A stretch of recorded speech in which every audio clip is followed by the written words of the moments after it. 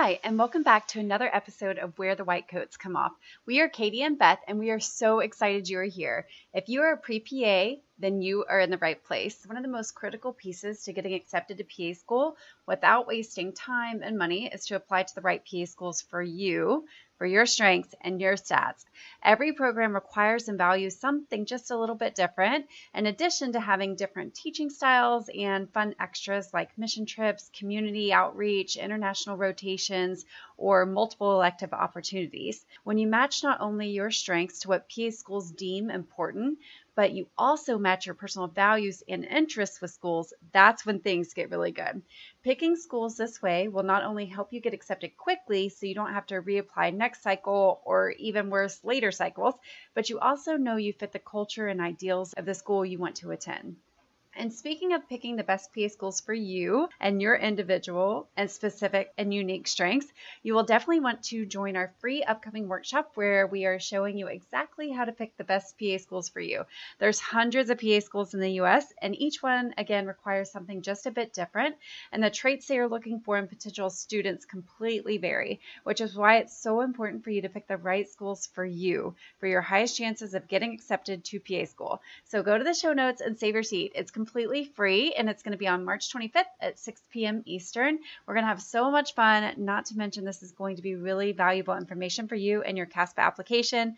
We cannot wait to see you there. So today I want to talk about online, or sometimes called hybrid PA programs. We get a lot of questions from students saying, hey, should I apply to these programs? Are they any good? I don't know about this. It would be really convenient to stay at home and learn, but I'm not sure if I'm going to get the education I need. And so I want to just tell you guys about a little study that they did, and it basically compares the PA National Certifying Exam pass rate, so the first time PANCE pass rate of graduates from PA programs that have distance learning to the national average. So basically comparing PA programs that are online or hybrid, at least partially online, compared to programs that are the traditional in-seat.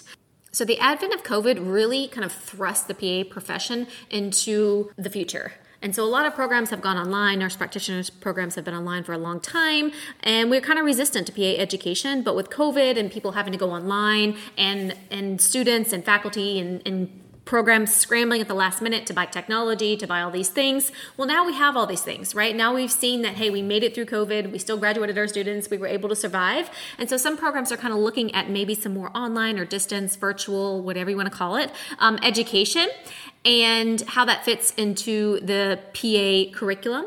Obviously, we want to make sure that we do the best for our students, but we found that sometimes the virtual or distance learning just really works better for some students or some programs, etc. So let's talk a little bit about this study that compared the PANCE pass rate of students in the distance learning versus in-person learning. Now, it's really important to note that being a good PA does not mean just passing your PANCE. Yes, you have to pass your exam to become a PA, but that is just one point of being a good PA, right? You still need the physical exam skills, etc. And the test tests your knowledge. They don't test any kind of physical skills. Actually, they used to. So way back when, PAs used to have to go through like an OSCE as part of their exam. But as more PA programs grew and they have so many PAs now, that just seemed really unfeasible. So keep this with a grain of salt, because just because you pass your PANCE doesn't mean you're going to be a great PA, and just because maybe you didn't the first time doesn't mean you're not going to be a good PA. That is just one assessment of medical knowledge. It doesn't assess your caring and compassion. It doesn't assess your clinical skills, etc. So just keep that in mind. So we've had a lot of rapid advances in technology. The world is changing, and we've had a lot of students that actually really, really like the distance learning or like flexibility, like being able to learn on their own, who only consider enrolling in undergrad colleges, etc., or graduate programs that have some degree of flexibility. So this is becoming more and more popular. And especially, as I said, with COVID, this really kind of shoved that into the future and really accelerated this move. And, distance education does offer a lot of benefits, right? It can be helpful for students who have commitments where they can't move to a traditional program. For example, maybe they have a spouse that works, or maybe they have kids, or maybe they have family, or for some reason that they can't move.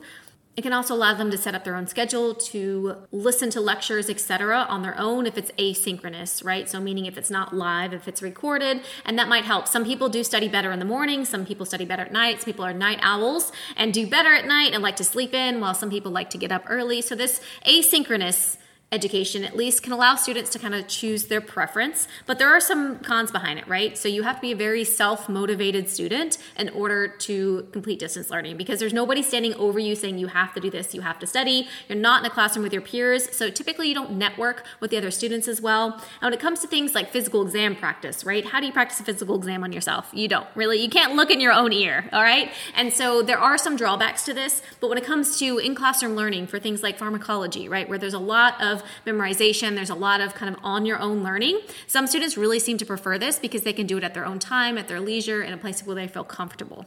And to be honest, most schools have like a blended type of learning, right, where they do some maybe asynchronous lectures, maybe they got some guest lectures from the community that are live, that are synchronous. They teach some in person, there's some at home. So most schools do kind of a blended because it kind of hits different sort of learning styles.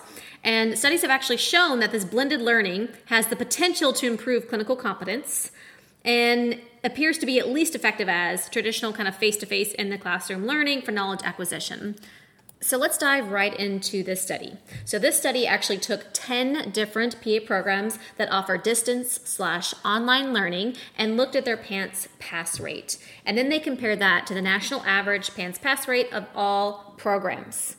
It was noted that the delivery of the instruction, the type of courses, the synchronicity was different in all 10 of these programs. Some of them had satellite campuses, some of them were synchronous, some of them were asynchronous, some had only one learning campus, while others had more than one learning campus. So they do vary a lot, but all 10 of these programs that they chose have at least some sort of online/distance education in their own way. And when they ran the data, they showed that there was no statistically significant difference between traditional and distance learning programs when it comes to PANCE pass rate. So they showed it didn't matter if the students were at a distant campus, were asynchronous, had traditional in-classroom learning where you're there all the time, that at least when it comes to PANCE pass rates, there was no statistically significant difference, right? So if you are thinking about going to a program which has some sort of distance or online learning, you can take this to note that, hey, they are still preparing their students to pass the test. Whatever way that they are creating their curriculum seems to be working because the PANCE pass rate is similar. So there's much more to consider than just PANCE pass rate when it comes to deciding which programs are right for you. But if you ever had a question about how distance learning programs or hybrid programs or online programs are preparing their students, note that there was no difference when it comes to passing the PANCE. We hope this episode helps, and don't forget to jump over to the show notes to take advantage of the awesome Pacers membership. You not only get weekly PA shadowing hours and a database of shadowing hour replays that you can add to CASPA. You also get coaching intensives with us to make you a stronger applicant and lots more. You can sign up in the show notes. Thank you so much for listening, and we are so happy you are here and to help you get accepted to PA school. We will catch you at the next episode.